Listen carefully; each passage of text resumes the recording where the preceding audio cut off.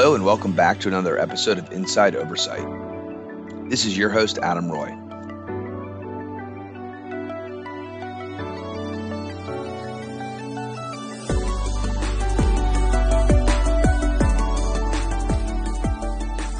The following episode you're about to hear was previously published last year. We're republishing it here under Inside Oversight to ensure it reaches more listeners' ears and further highlights the pandemic oversight work completed by the Veteran Affairs Office of Inspector General. This episode focused on the Veterans Health Administration's virtual primary care response to the COVID-19 pandemic. In it, you'll hear from two directors with the Office of Healthcare Inspections as they discuss VHA's pivot to virtual care during the pandemic and the challenges created by introducing technology to veteran patients. Listen in and subscribe to the Inside Oversight podcast, available on all major podcast directories. Hello, I am Meredith Magna-Perlin, an Associate Director at OIG and a co-team lead for the recently published report, Review of Veteran Health Administration's Virtual Primary Care Response to the COVID-19 Pandemic. Today I'm speaking with my co-team lead, Laura Tovar, who is also an Associate Director with the OIG. The report we are going to discuss focuses on the Veterans Health Administration's Virtual Primary Care Response to the COVID-19 Pandemic. The time frame for this review was February 7th, 2020 through June 16th, 2020. We will refer to the Veterans Health Administration as VHA during our discussion. Laura, why did the OIG conduct this review? Thanks, Meredith. The onset of the COVID-19 pandemic presented significant challenges to healthcare delivery nationally, which included VHA. The OIG wanted to understand how VHA was delivering primary care during the early months of the pandemic. We focused our review on primary care since it is traditionally delivered face-to-face in an office setting. At the time, VHA encouraged outpatient providers to deliver virtual care as appropriate, supporting the safety of veterans and employees. You said VHA encouraged virtual care. What does that mean? Simply put, virtual care is any care that is not provided face-to-face. This includes telephone and video conferencing.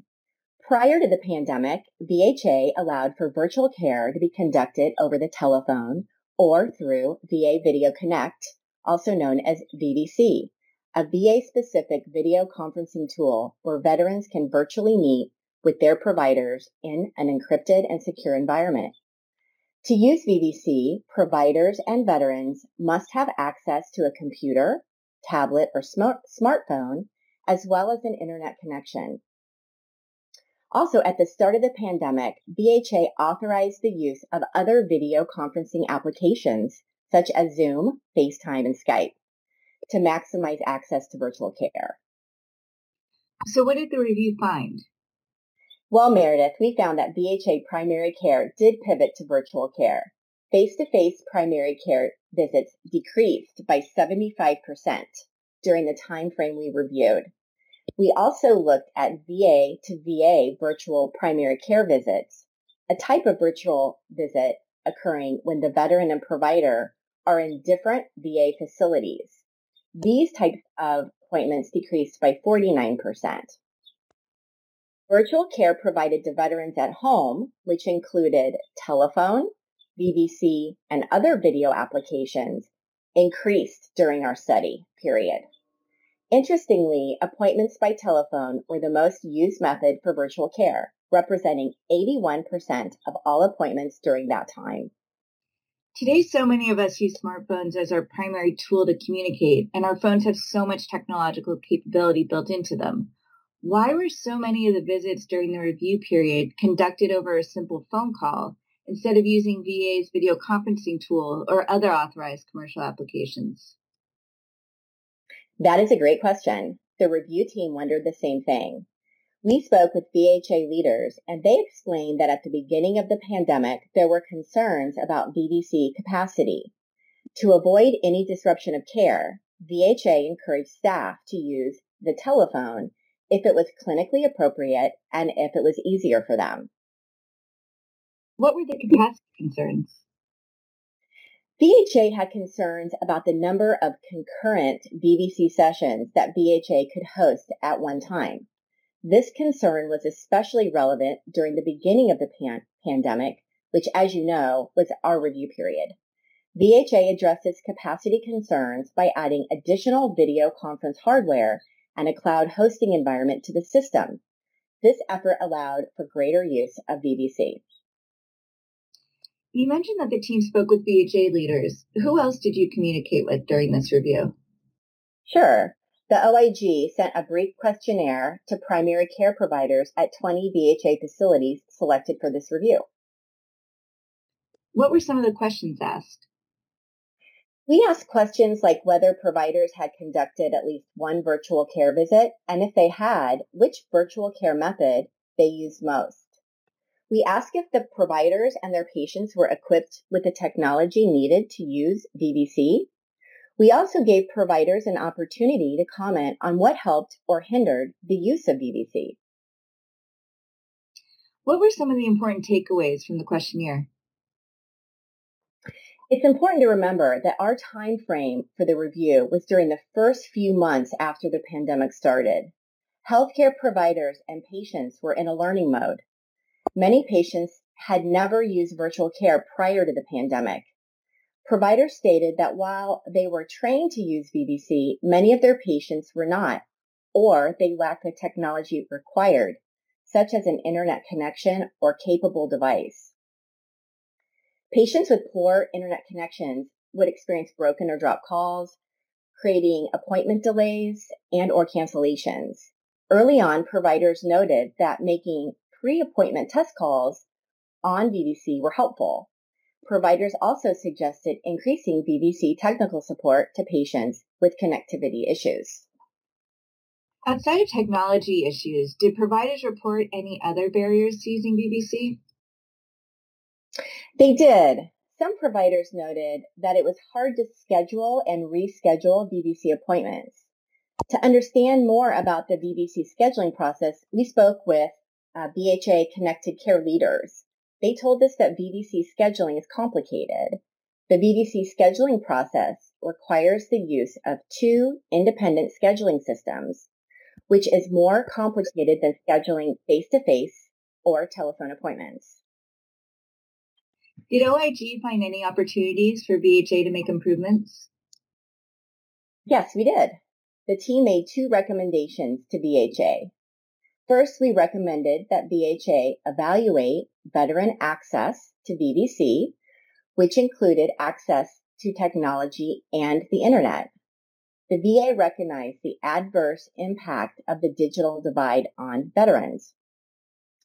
Internet access, particularly during the COVID-19 pandemic, is critical for healthcare access, social engagement, employment, and education. Meredith, based on a Federal Communications Commission report from 2019, about 2.2 million veteran households lacked either fixed or mobile broadband connections at home. In response, VA has established several mitigation initiatives over the last few years and accelerated key efforts during the pandemic. Tell me more about the mitigation initiatives. Sure, no problem. Most recently, VA implemented a national digital divide consult integrated within the electronic health record. The consult is used when a veteran could benefit from telehealth services but lacks the technology or internet connection necessary to participate. The consult can lead to multiple mitigation strategies, like the Federal Communications Lifeline Program, which assists veterans in establishing a federal subsidy to pay for internet and technology, or the VA Connected Device Program, where veterans without the technology and internet needed for telehealth are loaned a 4G connected device. As of the end of November 2020, VA had distributed over 87,000 devices to veterans. The VA concurred with our first recommendation and intends to expand its current efforts and make improvements across several related areas by September 2021. What about the second recommendation? For the second recommendation, OIG requested VA review its VVC training and technical support to veterans.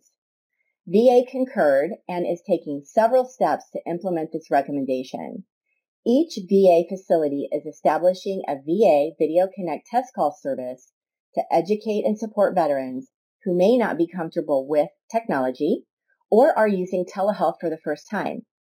As part of the test call service, a VA staff member or volunteer will connect with the veteran and conduct a test call prior to his or her first clinical visit. VA is also establishing a support contract for its connected device program. When veterans receive a VA-issued video device, a technician will help them set it up, educate them on its functions, and conduct an initial test call to prepare them for their first clinical telehealth encounter. Thank you for your insight today, Laura. Thanks, Meredith. This has been an official companion podcast of the VA Office of Inspector General. Companion podcasts are produced by the Office of Communications and Public Affairs and are available at va.gov/OIG. Please subscribe and tune in monthly to hear how our work is helping to improve the lives of veterans. Visit the website to learn more about how the VA OIG serves veterans by conducting meaningful, independent oversight. Report potential crimes related to VA, waste or mismanagement, potential violations of laws, rules, or regulations, or risks to patients, employees, or property to the OIG online, or call the hotline at 1-800-488-8244. If you are a veteran in crisis or concerned about one, call the Veterans Crisis Line at 1-800-273-8255. Press 1 and speak with a qualified responder now.